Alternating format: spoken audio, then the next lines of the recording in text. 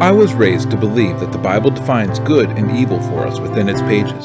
But when we stop and examine this idea using the Bible, we discover something else. In the Garden of Eden, there were two trees, a tree that would bring life to all who ate of its fruit, and a tree that brought death. And it was the second tree, the tree that resulted in death, that contained the knowledge of good and evil. Have we been deceived by the serpent who is trying to get us to eat of the second tree? Is the Bible really trying to define good and evil for us? Let's take a step back. Let's run an experiment. Instead of seeking to define good and evil, let's instead ask the question of the trees. Let's attempt to define life and death, but to do so, we must first seek it out. So join us as we Derish Chai, as we seek life.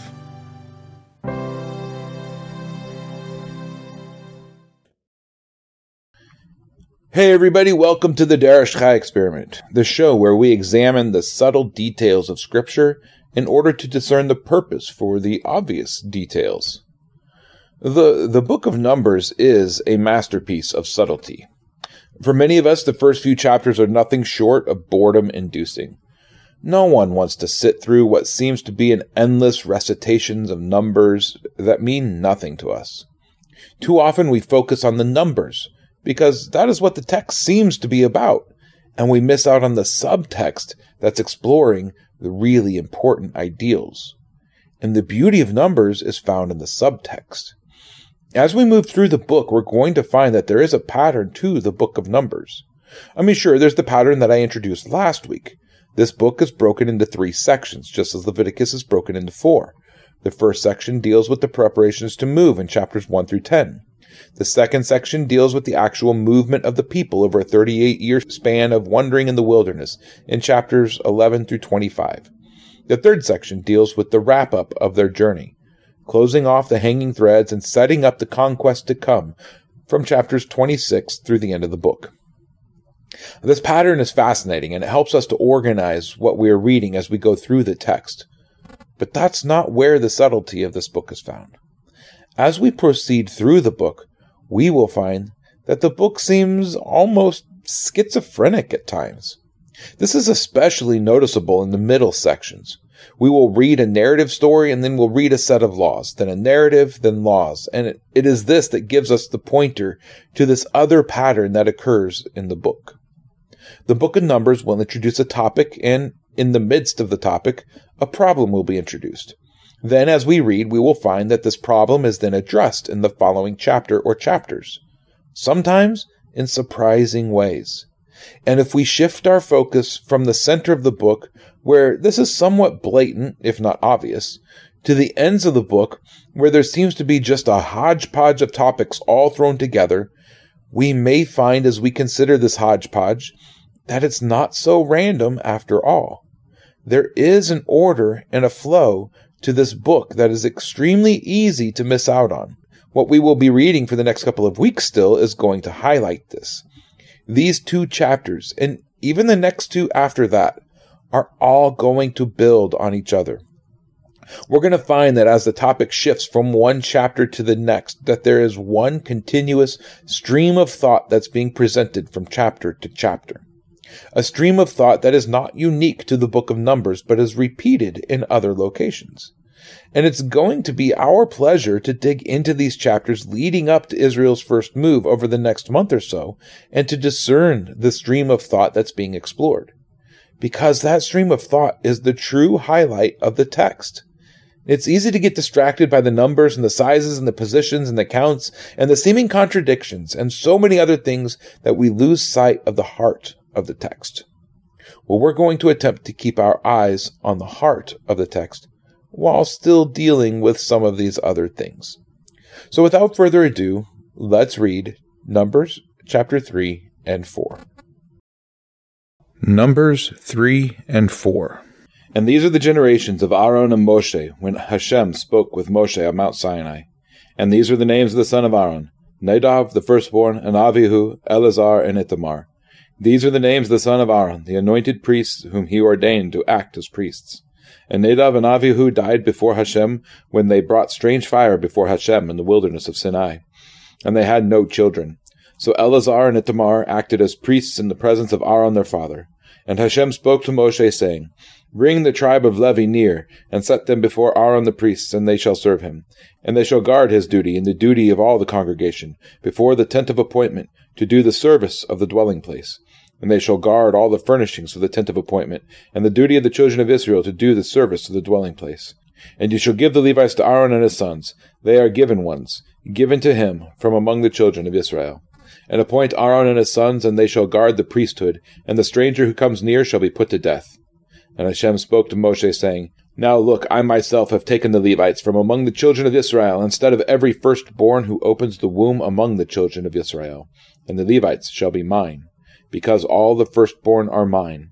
On the day that I struck all the firstborn in the land of Mitzrayim, I set apart to myself all the firstborn in Israel, both man and beast. They are mine. I am Hashem. And Hashem spoke to Moshe in the wilderness of Sinai, saying, Register the children of Levi by their fathers' houses, by their clans. Register every male from a new moon old and above. So Moshe registered them according to the word of Hashem, as he had been commanded. And these were the sons of Levi by their names, Gershon and Kahat and Merari. And these are the names of the sons of Gershon by their clans, Livni and Shimi. And the sons of Kahat by their clans, Amram and Yitzhar, Hevron and Uziel. And the sons of Merari by their clans, Machli and Mushi. These are the clans of the Levites by their fathers' houses. From Gershon came the clan of the Livnites, and the clan of the Shemites. These were the clans of the Gershonites. Their registered ones, according to the number of all the males from a new moon old and above, their registered ones were 7,500. The clans of the Gershonites were to camp westward, behind the dwelling place. And the leader of the father's house of the Gershonites, Eliasaph, the son of Lael. And the duty of the children of Gershon, and the tent of appointment, was the dwelling place, and the tent with its coverings, and the covering of the door of the tent of appointment, and the screens of the courtyard, and the covering of the door of the courtyard, which is around the dwelling place, and the altar, and their cords according to all its service. And from the Kahat came the clans of the Amramites, and the clans of the Yitzharites, and the clans of the Hevronites, and the clans of the Uzielites. These were the clans of the Kahatites. In number, all the males from a new moon old and above were 8,600, guarding the duty of the set-apart place. And the clans of the children of Kahat were to camp on the south side of the dwelling place. And the leader of the father's house of the clans of the Kahatites was Elitzaphan, son of Uziel. And their duty was the ark, and the table, and the lampstand, and the altar, and the utensils of the holy place, used in the service, and the covering and all its service. And Eleazar, the son of Aaron the priest, was to be the chief over the leaders of the Levites, with oversight of those who guard the duty of the holy place. From Merari came the clan of the Machlites, and the clan of the Mushites. These were the clans of Merari. And the number of their registered ones, all the males from a new moon old and above, were 6,200. And the leader of the father's house of the clans of Merari was Suriel, the son of Avichael. These were to camp on the north side of the dwelling place. And the appointed duty of the children of Merari was the boards of the dwelling place, and its bars, and its columns, and its sockets, and its utensils, and all its service. And the columns of the courtyard all around, with their sockets, and their pegs, and their cords.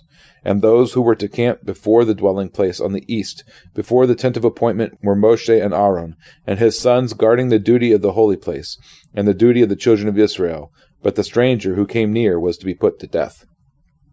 All the registered ones of the Levites, whom Moshe and Aaron registered at the mouth of Hashem, by their clans, all the males from a new moon old and above, were 22,000. And Hashem said to Moshe, Register all the firstborn males of the children of Israel, from a new moon old and above, and take the number of their names. And you shall take the Levites for me. I am Hashem, instead of all the firstborn among the children of Israel, and the livestock of the Levites, instead of all the firstborn among the livestock of the children of Israel. And Moshe registered all the firstborn of the children of Israel as Hashem had commanded him, and all the firstborn males by the number of names, from one new moon old and above of the registered ones, were 22,273. And Hashem spoke to Moshe, saying, Take the Levites instead of all the firstborn among the children of Israel, and the livestock of the Levites instead of their livestock, and the Levites shall be mine. I am Hashem. And for the ransom of the 273 of the firstborn of the children of Israel, who are more than the number of the Levites, you shall take 5 shekels for each one, head by head. Take it by the shekel of the holy place, the shekel of 20 gerahs. And you shall give the silver, the ransom of those who are in excess among them, to Aaron and his sons. And Moshe took the ransom silver from those who were over and above those who were ransomed by the Levites. From the firstborn of the children of Israel, he took the silver 1,365 pieces according to the shekel of the holy place. And Moshe gave their ransom silver to Aaron and his sons, according to the word of Hashem, as Hashem had commanded Moshe. And Hashem spoke to Moshe and to Aaron, saying, Take a census of the sons of Kohath from among the children of Levi by their clans, by their father's house, from 30 years old and above, even to 50 years old, all who enter the service to do the work in the tent of appointment. This is the service of the sons of Kohath in the tent of appointment, the most holy matters. At the breaking of camp, Aaron and his sons shall come, and they shall take down the covering veil, and cover the ark of the witness with it, and shall put on it a covering of fine leather, and spread over that an all-blue wrapper, and shall insert its poles.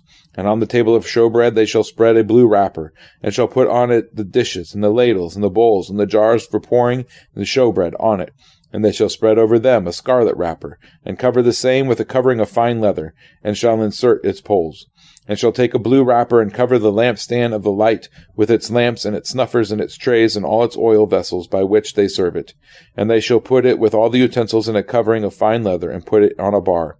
And over the golden altar they shall spread a blue wrapper and cover it with a covering of fine leather, and shall insert its poles, and shall take all the utensils of service with which they serve in the holy place, and shall put them in a blue wrapper, and cover them with a covering of fine leather, and put them on a bar, and shall remove the ashes from the altar, and spread a purple wrapper over it, and shall put on it all the utensils by which they serve there, the fire holders, the forks, and the shovels, and the basins, and all the utensils of the altar, and shall spread on it a covering of fine leather, and insert its poles.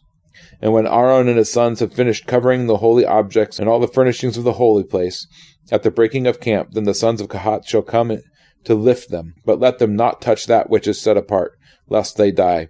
These matters are the burden of the sons of Kohath in the tent of appointment. And the oversight of Eleazar the son of Aaron the priest is the oil for the light, and the sweet incense, and the daily grain offering, and the anointing oil, and the oversight of all the dwelling place, and all that is in it, with its set-apart place and its furnishings. And Hashem spoke to Moshe and to Aaron, saying, Do not cut off the tribe of the clans of the Kohaths from among the Levites, but do this to them, and they shall live and not die when they approach the most set-apart objects. Aaron and his sons shall go in and appoint each of them to his service and his burden. They are not, however, to go in to watch while the set-apart objects are being covered, lest they die. And Hashem spoke to Moshe, saying, Take a census also of the sons of Gershon by their father's house, and by their clans. Register them from 30 years old and above, even to 50 years old, all who enter to perform the service, to do the service of the tent of appointment. This is the service of the clans of the Gershonites in serving, and in bearing burdens. And they shall bear the curtain of the dwelling place, and the tent of appointment, with its coverings, and covering of fine leather that is on it, the covering for the door of the tent of appointment, and the screens of the courtyard, and the covering for the door of the gate of the courtyard, which is around the dwelling place, the altar, and the cords, all their equipment for their service, and all that is made for them, so shall they serve. At the mouth of Aaron and his sons is all the service of the sons of the Gershonites, all their burden and all their service, and you shall appoint to them all the duty of all their burden. This is the service of the clans of the sons of Gershon and the tent of appointment, and let their duties be under the hand of Itamar, the son of Aaron the priest. As for the sons of Merari, register them by their clans and by their father's house. Register them from 30 years old and above, even to 50 years old, all who enter the service to do the work of the tent of appointment. And this is the duty of their burden, according to all their service for the tent of appointment, the boards of the dwelling place, and its bars, and its columns, and its sockets, and the columns around the courtyard, with their sockets, and their pegs, and their cords, and all their equipment, and all their service, and assign to each by name the equipment of the duty of their burden. This is the service to the clans of the sons of Merari, as all their service for the tent of appointment under the hand of Itamar, son of Aaron the priest. So Moshe and Aaron and all the leaders of the congregation registered the sons of the Kohathites by their clans and by their father's house, from 30 years old and above, even to 50 years old, all who entered the service for work in the tent of appointment. And the registered ones by their clans were 2,750.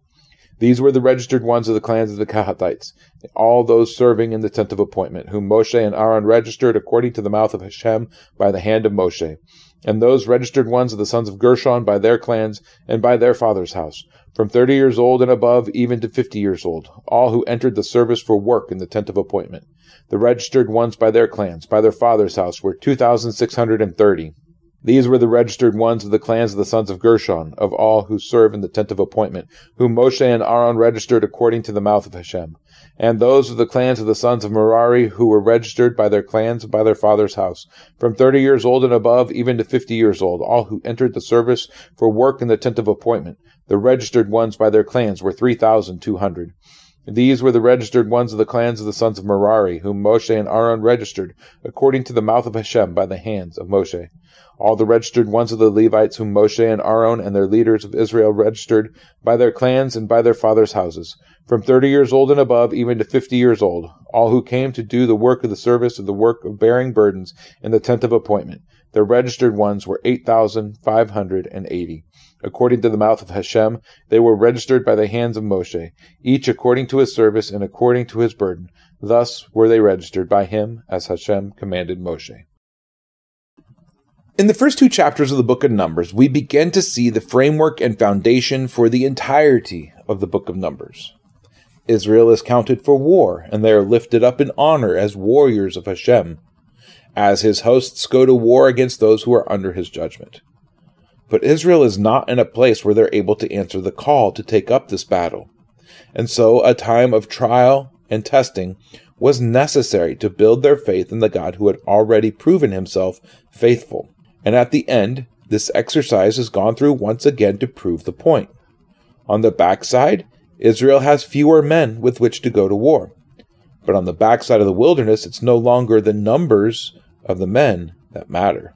It is the word of Hashem that matters. And the second generation knows this to be the truth. And so this first chapter is the setup for the whole book and the whole idea of the wilderness experience. In chapter 2, we read of the arrangement of the tribes of Israel around the tabernacle. The order of camping and the order of marching were addressed. The defensive positions of the army, while not actively on the offense. And in these instructions, we caught a glimpse of some symbolism that's hidden in this chapter, in the banners that are specifically called out in the chapter. And these banners point us to several other places in Scripture where we catch a glimpse of the symbolism that's hidden beneath the surface of the text. And this symbolism, it gives us a key that can help us to unlock levels of meaning in the book of Ezekiel and Revelation that would be shrouded without the symbolism present here. This symbolism is extremely helpful in interpretation, as we're going to see shortly. Well, in chapter 1, there was something that was said that was important, and that this chapter seems to contradict what we read in both this chapter and the next. In chapters 1, verse 49, it says, "Only the tribe of Levi you shall not list, and you shall not take a census of them among the people of Israel." Levi was not to have a census taken of them. Literally, Levi was not to have his head lifted up among Israel. Now, this seems pretty straightforward. But then we get to the very next chapter, and what do we read? "You shall register all of the children of Levi." And then in chapter 4, take a census of the various clans of Levi. On the surface, this seems like a blatant contradiction. Don't count them. Don't lift their heads. Oh, and then lift their heads. Go ahead and count them. What's going on here? Well, there are several things going on with this, and we will address each of these before too long. Before that, in the beginning of chapter 3, we see a shift occur in the text. The text turns from all of Israel, the various tribes and their warfare formations, and it shifts to Aaron and his sons. You remember them, right? 2 of them died childless when they brought strange fire before Adonai. Well, the other 2 sons, they're just fine, and they continued to serve as priests, is kind of how the chapter begins. And the tribe of Levi was given by Hashem to the priests to act as assistants for everything that has to be done with the tabernacle outside of the actual worship practices.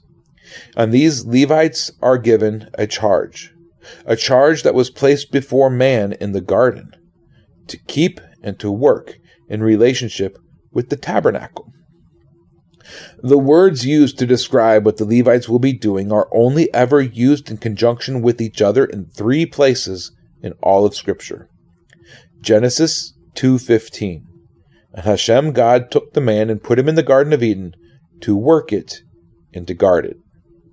Here in chapter 3, Numbers 3:6-8, bring the tribe of Levi near, and set them before Aaron the priest, and they shall serve him, and shall guard his duty, and the duty of all the congregation before the tent of appointment to do the service of the dwelling place. And they shall guard all the furnishings of the tent of appointment, and the duty of the children of Israel is to do the service of the dwelling place. The Hebrew words there, guard and service, are the same words for work and guard from Genesis 2:15. And then in chapter 18, in the exact same context, Numbers 18 verse 4, and they shall be joined with you, and guard the duty of the tent of appointment for all the service of the tent, but a stranger does not come near you. And Numbers 18:7, but you and your sons with you are to guard your priesthood for all matters at the altar and behind the veil, and you shall serve. I have given you the priesthood as a gift for service, but the stranger who comes near is put to death. Now, we talked about this before, back in Exodus 29, in connection to the ordination ceremony for the priests. Israel is being set up to be a miniature Eden, with a garden at the center, with men tasked to work and to keep the garden, and God dwelling with them and walking with them.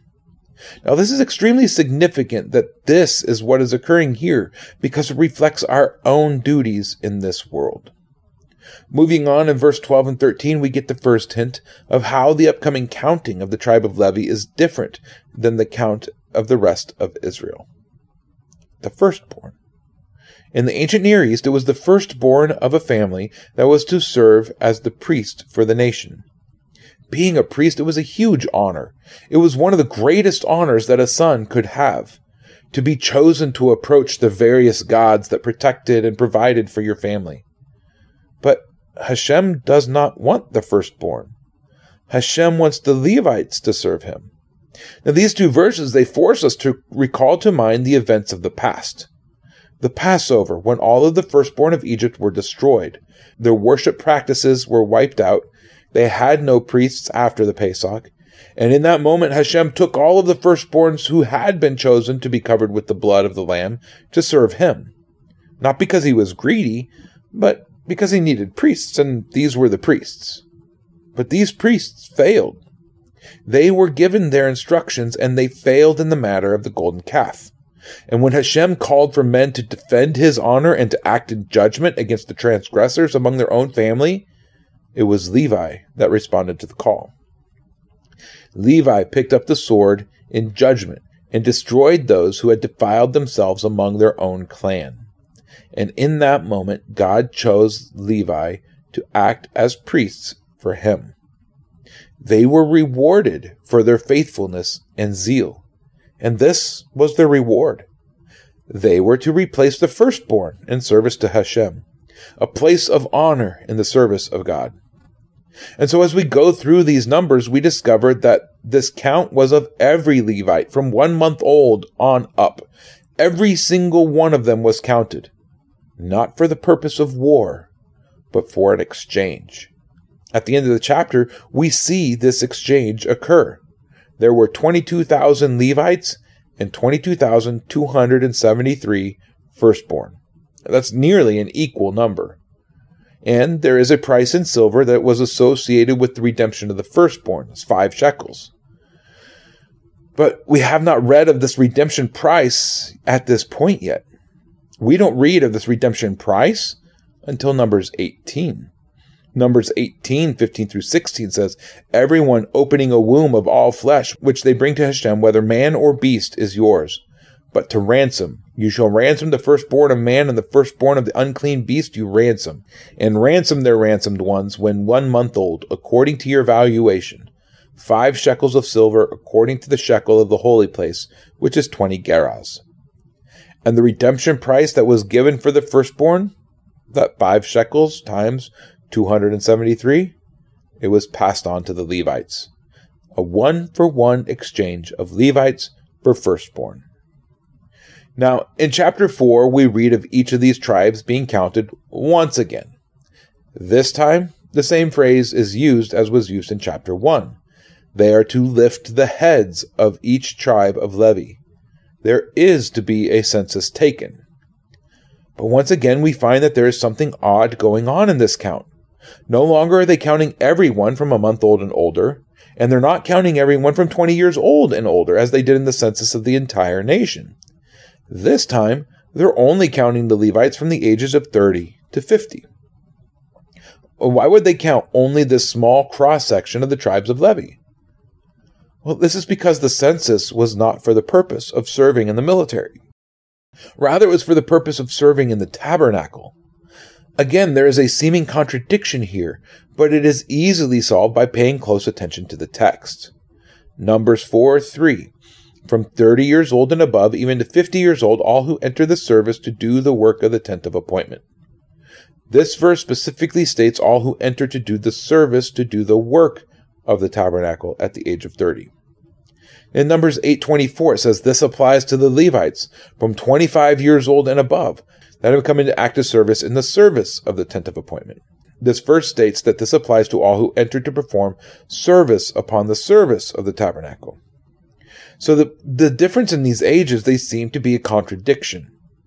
But the answer to this contradiction may be found in the slight nuance that's used to describe what's going on in each. 4:3 says they enter into service to do the work of the tabernacle, and 8:24 says they enter into service to do the service of the tabernacle. We're going to find that what is being described in this verse and others are not the same at all. And it is thought that this contradiction is easily then understood by recognizing that the Levites would enter into a time of training in the service of the tabernacle at the age of 25. But they would not enter into the service of the work, which is actively interacting with the tabernacle items, until the age of 30. In fact, verse 4:3, the word service doesn't appear at all. The word translated as enter into the service to do the work of the tabernacle, the purpose of this census, does not match the purpose that's stated just 4 chapters later. So this census is one that is only counting those who will be actively engaged with and interacting with the tabernacle items that are listed throughout the rest of the chapter. Now, there's something else that's different in these listings as well. Now, something that highlights the purpose of each of these lists. In chapter 2, we read of the organization of each of the 4 sets of 3 tribes. And as we went through them, we noticed that they were arranged and told of according to their mothers. Sons of Leah, first and second, sons of Rachel's third, and the sons of the concubines last. And this was to be the order of their defensive postures while on the move and camping. Now, if we pay attention to the cardinal directions, we find that order is east, south, west, and north. In chapter 3, we read of the 3 sons of Levi, and if we pay attention to the cardinal directions, we discover that the order is different. Now it's west, south, north, and east. But as we read of each tribe in the context of the chapter, we recognize that they are not recounted in order of direction from the tabernacle. Instead, the order given is based on the context of the chapter in each case. Now, this chapter is all about the firstborn, and so the birth order is what determines the arrangement in the text in chapter 3. Exodus 6:16, these are the names of the sons of Levi according to their generations, Gershon, Kahat, and Merari. And the years of the life of Levi were 137. You get that? Gershon, Kahat, and Merari. That's the order we find them in chapter 3. But when we get to chapter 4, the order that each of these tribes is told of is again different. Once again, the cardinal directions are out of order with all of the others. Instead, now we have south, east, west, and the north. Now, this would have been the marching order of the tribes of Levi when they moved out. But there's more here too. Because just as with chapter 3, the order is told in the practical order for movement based on the responsibilities of each tribe. Kohath oversaw the furniture and utensils. These are the first things that need to move when tearing down the tent. First, you clean it out. Priests oversaw the consumables that were to be used in the altars, menorahs, and such. Then comes Gershon, who is responsible for the coverings, the cloth in all its forms, the curtains, veils, everything from both the tabernacle itself and the courtyard. And then comes Merari, who is responsible for the planks, pegs, hooks, and sockets. The last bit to be taken down and collected when the tabernacle was packed away for travel. In this chapter, the listing is a very practical list based on the context of what is being highlighted in this chapter. Only those who served were to be counted. The tribes are then counted in the order of that service. There's a lot going on in these chapters, a lot more that we could look at. So I want to take something that I brought up last week and then expand on it. Because grasping the fullness of this, I think, will help us in understanding several other places in Scripture. Last week, we looked at how the tribes were arranged as we are this week. And we looked at the symbol of 4 of the tribes exclusively. We did this based on the recurrence of the idea of there being a single banner that was to represent the 3 tribes on each side of the tabernacle. And we took our clues for this from chapters 2, verses 3, 10, 18, and 25. As we determined that the most likely, though not proven by a long shot for one of them at least, of these symbols for each tribe were as follows: a lion for Judah, a man for Reuben, a bull or an ox for Ephraim, and an eagle, or maybe perhaps a serpent, for Dan. On this one, I tend towards the eagle, and my reasons for that. I really don't believe that anyone who was raised on the stories of Genesis would choose a serpent to represent themselves. Rather, they would choose the majestic symbol of the swift judge, the eagle, which was also descriptive of their tribe according to the blessing that Jacob spoke over Dan on his deathbed.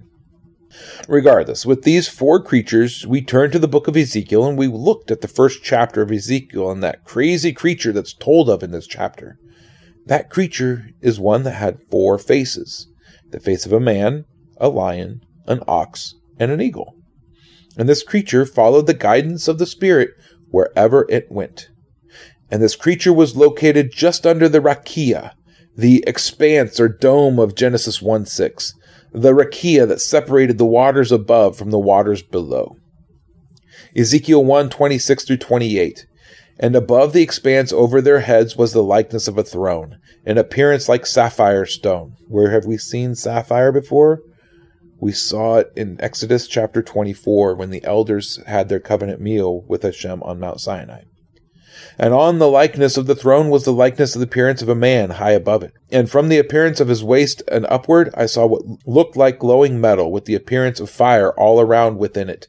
And from the appearance of his waist downward, I saw what looked like fire and brightness all around, as the appearance of a rainbow in a cloud on a rainy day. So was the appearance of the brightness all around it. This was the appearance of the likeness of the glory of Hashem. And when I saw it, I fell on my face, and I heard the voice of one speaking. This is the setup for the book of Ezekiel, the opening imagery and symbolism that sets up the rest of this initial message that was given to Ezekiel. And in chapter 2, we read the message that this figure on the sapphire throne then gives to Ezekiel. Ezekiel chapter 2, 1 through 5. And he said to me, Son of man, stand on your feet so that I speak to you. And the Spirit entered into me when he spoke to me, and set me on my feet. And I heard him who was speaking to me, and he said to me, Son of man, I am sending you to the children of Israel, to a nation of rebels, who have rebelled against me. They and their fathers have transgressed against me until this day, and the children are stiff of face and hard of heart, to whom I am sending you. And you shall say to them, Thus said the Master Hashem. And they, whether they hear or whether they refuse, for they are a rebellious house, shall know that a prophet has been in their midst. The rebellious sons of Israel. The nation who will not listen to or obey the words of God. Now this is the central theme of Numbers, the rebellious nation of Israel that will not obey their God. This initial symbolism of the creatures is not meant to confuse, even though it has for many. I don't believe it is meant to be literally descriptive of the throne room of God either. Ezekiel is full of symbols, and this chapter is exemplary of this. It's meant to provide a picture of what Israel was supposed to be. They were supposed to follow the Spirit wherever they went. They were to be just under the throne of God, as the elders were in Exodus 24, when they ate a covenant meal on Mount Sinai. Ezekiel opens with, "This is what Israel is supposed to be," and then continues with, "This is what Israel is instead." They are rebellious and hard-hearted. They are stiff-faced and they do not obey. And this is the same pattern that we're going to see in the book of Numbers as we proceed. The book opens with a vision of who Israel is supposed to be. Honored warriors who will take the land and overcome their adversaries. And then it reveals who Israel truly is. Hard-hearted, stiff-necked, disobedient rebels.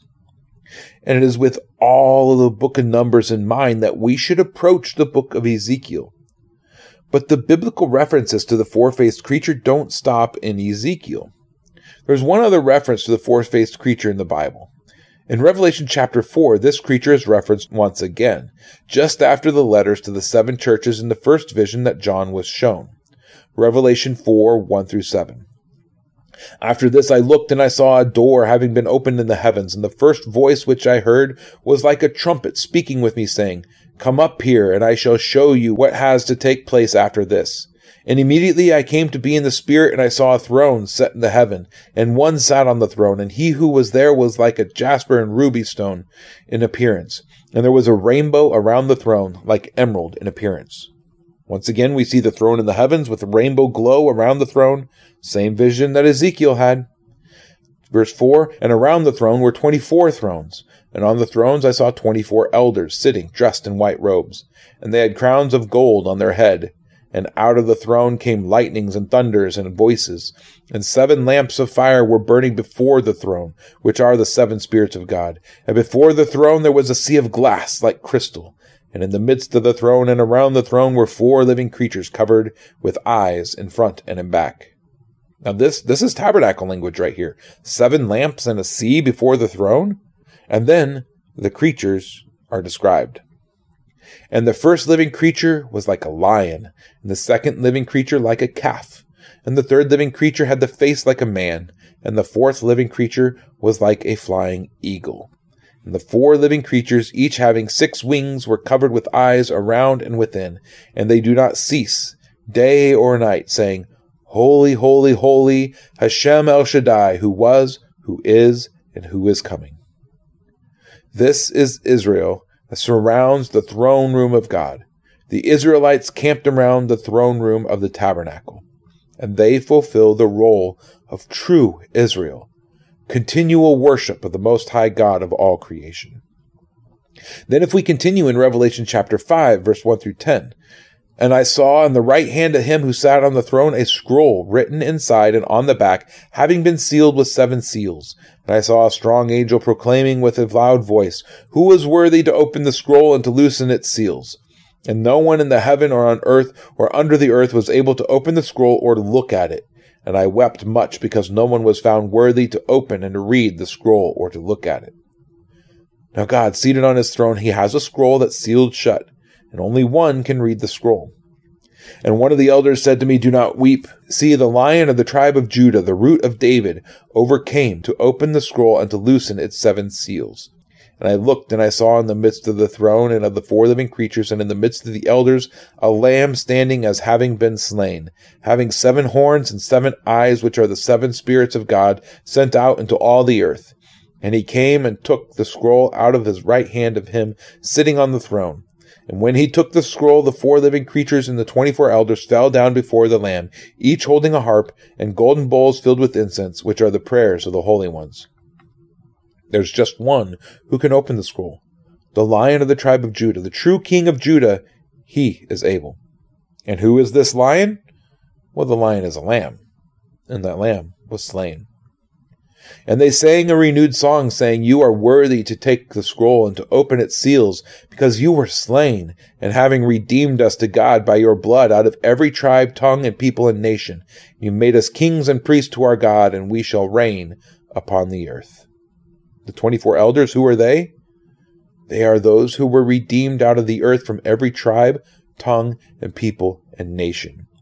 They were those who were made kings and priests and who will reign on the earth. So why did I continue on into chapter 5? Well, in chapter 3 of Ezekiel, he too is given a scroll, Ezekiel 3, 1-3.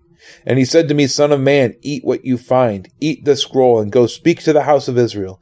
And I opened my mouth and he fed me the scroll. And he said to me, Son of man, feed your stomach and fill your stomach with the scroll that I am giving you. And I ate it, and it was as sweet as honey in my mouth. The scroll was given to Ezekiel, and it tasted like honey, but it did not continue as honey inside of him. Who else ate something that tasted like honey? Israel in the wilderness. The manna that they were given tasted like honey, Exodus 16:31. And the house of Israel called its name manna, and it was like white coriander seed, and the taste of it was like thin cakes made with honey. But the result inside of Israel was not sweetness. Ezekiel 3:12-14. And the Spirit lifted me up, and behind me I heard sound of a great rumbling voice. Blessed be the glory of Hashem from this place, and the sound of the wings of the living creatures touching one another, and the sound of the wheels beside them, and the sound of a great rushing. And the Spirit lifted me and took me away, and I went in bitterness, in the heat of my spirit, while the hand of Hashem was strong upon me. It turned to bitterness within him. And next week, we're going to read of the water trial for the jealous husband. There's a scroll of curses written, a scroll that's then washed off into the water, and the water is drunk by the ones suspected of idolatry. And if they're guilty, well, it turns bitter within them. The beginning of the book of Ezekiel is tracking exactly along with the beginning of the book of Numbers. And as we continue through the book, we will discover that it is Israel that is guilty of adultery. And the scroll becomes a bitterness in their stomach, as we will see as we progress further throughout this book. And in Revelation, there is one who is able to overcome the seal on the scroll. The one true Son of Israel, the Lion of Judah, the Lamb that was slain, the Judge, the obedient Son, Yeshua, the embodiment of all that Israel should have been, but wasn't. Now, why do I bring all of this up at this point? Well, the fact of the matter is that there is a word used throughout chapter 4 that was used all throughout chapters 1 and 2, but you wouldn't know it to read this chapter in an English translation. In chapter 4, verse 3, 23, 30, 35, and 39, and 43, we see this word used. It is a word that's translated as armies or companies in chapters 1 and 2. That word is tzava, hosts. We read it earlier and you had no idea. Numbers 4:3. From 30 years old and above, even to 50 years old, all who enter the service to do the work of the tent of appointment. All who entered the service to do the work. The word translated as service is not the usual word aved. It is tzava. It's all who enter the army or the company to do the work of the tabernacle. You see, tzava is a word that means hosts, and our God is Lord of hosts. He is the commander of armies. But armies do not contain just those who go out and fight. There are also those who stay behind and work, those who serve him. His hosts take on many forms. And the fact is, each one of us has been called to be part of his hosts in some way. Some to battle, some to service. All for the purpose of advancing his kingdom. You see, there's one more thing to address before closing for today. Those 4 sides of the tabernacle were representative of something, and the tribes of Levi and which side they are on reveal something of how we should approach our service to Hashem. To the north was the tribe of Dan. The symbol of Dan was likely the eagle, based on how it represents judgment and justice. And on that north side camped Merari, and Merari was tasked with carrying the boards, sockets, columns, and pegs, the items that were the foundation that held up and held the tabernacle together. We can understand that this should be the foundation and structure of our own communities, justice and judgment. To the west was Ephraim, the tribe whose symbol was the bull or oxen, the ultimate sacrificial animal, and on that side camped Gershon, the tribe tasked with carrying the cloth for the tabernacle, the veils, the canopies, the tent structure in the courtyard, the coverings carried by the bull. We can understand this to point to the fact that our communities should be covered by the ultimate sacrifice. To the south was Reuven, the man, and on this side camped Kahat, the tribe tasked with bearing the holy items that filled the tabernacle. And we can understand this to point to the fact that the holy things of God have been given to man. The Holy Spirit, the bread of life, the water that cleanses, even our ultimate sacrifice of Yeshua came from among mankind. And to the east, at the entrance of the tabernacle, is the lion, the king, the leader. And it was on this side that the priests camped, the ones who were intended to lead and to be in charge of Hashem's holy things. And from this, we can understand that we should follow our king, the true Lion of Judah, Yeshua, the King. And this is what should define the hosts of Hashem. So the question is, as part of his hosts, are you living your life in this way? Led by the Spirit, or are you led by your flesh? Are you rooted in justice? Are you covered by the sacrifice? Because being part of the host is not enough. You can call yourself by his name and count yourself among Israel, but if you are rebellious and idolatrous, the sweet taste of the bread from heaven will turn to bitterness in you. You will be left to rot in the wilderness, and you will be passed over for others who will be obedient. So seriously ask yourself this question. Which host are you part of?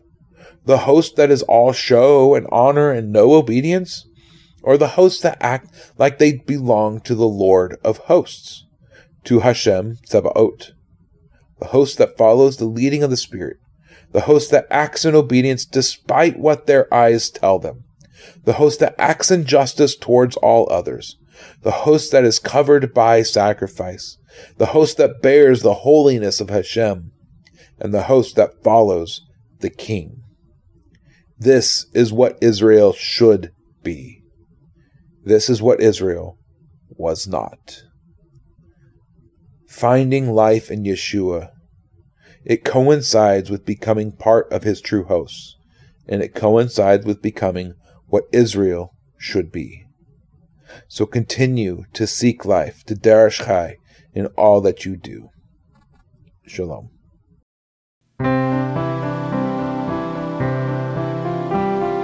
Thank you for tuning in to Darash Chai. If this content has blessed you and you would like more, please consider subscribing, liking, commenting, and sharing with others. To find out more about what we do and to support this ministry, head over to seeklifesc.com. That's seeklifesc.com. We'll see you again next time as we Darash Chai, as we seek life. Shalom.